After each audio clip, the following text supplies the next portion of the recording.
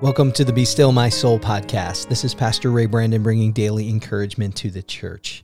Today we are in Unit 22, Session 2, Daily Study 2 of the Gospel Project, reading from Mark chapter 5, verses 21 through 24. And that's your daily study reading.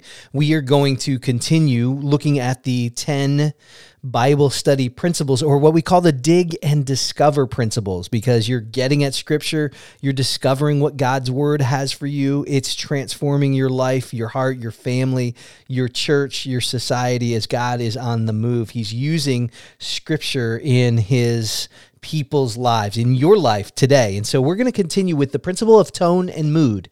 Tone and mood. And so what is tone and mood? Tone is the attitude of the author towards his topic.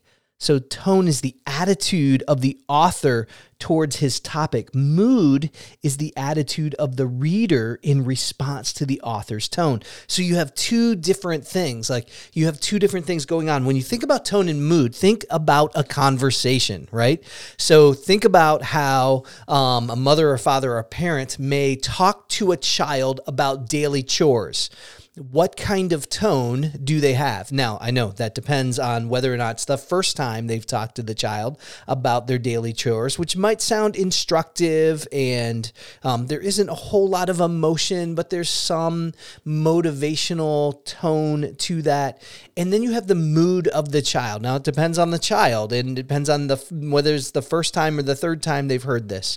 But you might have just a mood of responsiveness, of maybe just like, oh yeah, I'll get to that. I'm working on this, and there isn't much of a mood response, so to speak. But what happens when it's the fifth time that the parent has talked to the child about this? What is the tone in the parent, and what could the mood be of that child? My guess is, if it's the fifth time, the tone is an attitude of motivation, if you know what I mean. The parent is really trying to motivate and help that child understand first time obedience, and the mood might be several things. It might be a recognition of the fact that they have not responded in the proper way on the first time. It could be anger. It could be stubbornness, is the attitude of the child in response to the parent's tone. Well, you have the same thing in the reading of Scripture. You have an author, you have an original reader, and you have a text between the two. And so it is your job to look at and discover the tone and mood of that particular text. So how does this work in your Bible study? This is really important, and it gets you thinking and gets you interacting with the text. And it really is that difference between reading and studying God's Word. Both are important. Both are necessary. So if you've got a Bible reading plan, don't think that you've got to stop that. It just means that when you're going through your week and you're reading somewhere else, but you're going to study the Gospel Project text, you are going to slow down and ask yourself about tone and mood. So here's a few thoughts. Tone is embedded in every written or spoken message. So we have tone in all of our spoken or written messages. There's many types of tone. There can be happiness or sorrow, encouragement or instruction, correction. Each can be expressed with nuance. So happiness can be expressed as well-being or joy or elation. So tone is integral to the author's message. And so we need to discern the tone in order to really get a full-orbed understanding of the message. The author intentionally uses tone to create mood. So the author is doing something to create a mood and an attitude within the reader, so that that the reader gets this understanding throughout the message. Mood is important to our response, to your response. We need to consider the mood the author intended to create in order to process response. It's part of that transformational process, or that change process, that we really get mood. Sometimes the mood can be identical with the author's tone. At other times, it might be different. So here's some questions to help you discern tone and mood.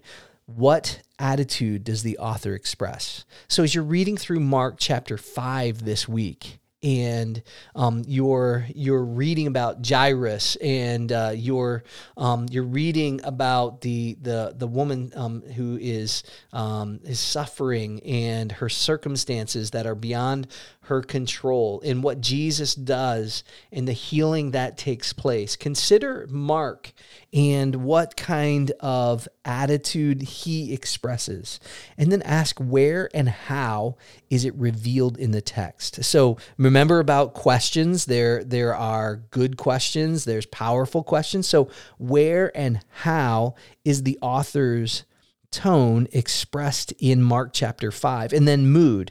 What effect should the tone have, or what effect should the tone of the author have upon the attitude of the original readers? And then how should my attitude be strengthened or changed in light of the author's tone? So this very much involves you in the process of reading and studying the text. So think about this. Think about the book of Jonah. And you think about Jonah going to Nineveh. The overarching tone is satirical. The author puts the prophet on display to ridicule his behavior and expose the distance between Jonah's heart and God's heart. And he uses mood to draw the reader towards God's heart of mercy and compassion. Jonah is from the northern tribes of Israel, and those people would not repent. And so God says, okay, you're not going to repent. I'm going to send a prophet, Jonah, who is reluctant. He is mirroring the mood or attitude of the Israelites. And he is using that, the author of Jonah is using that understanding of the attitude or mood of Jonah as the attitude and mood of the original readers, which would be the Israelites. They were unrepentant. Their hearts were hard. They were far from God. And so God uses Jonah as that instrument to demonstrate this merciful heart of God who reaches out to offer salvation to the Ninevites.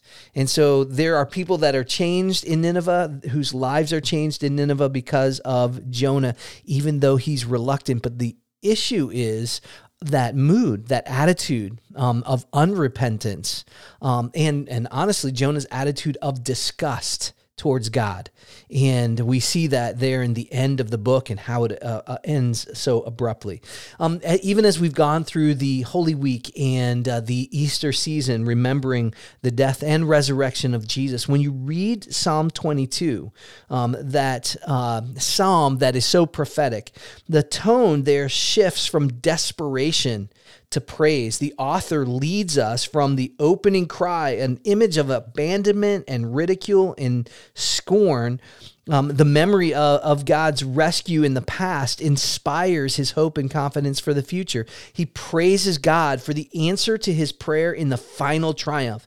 He will bring a king over all the world. And this creates a mood to draw the reader into that same kind of confidence in God.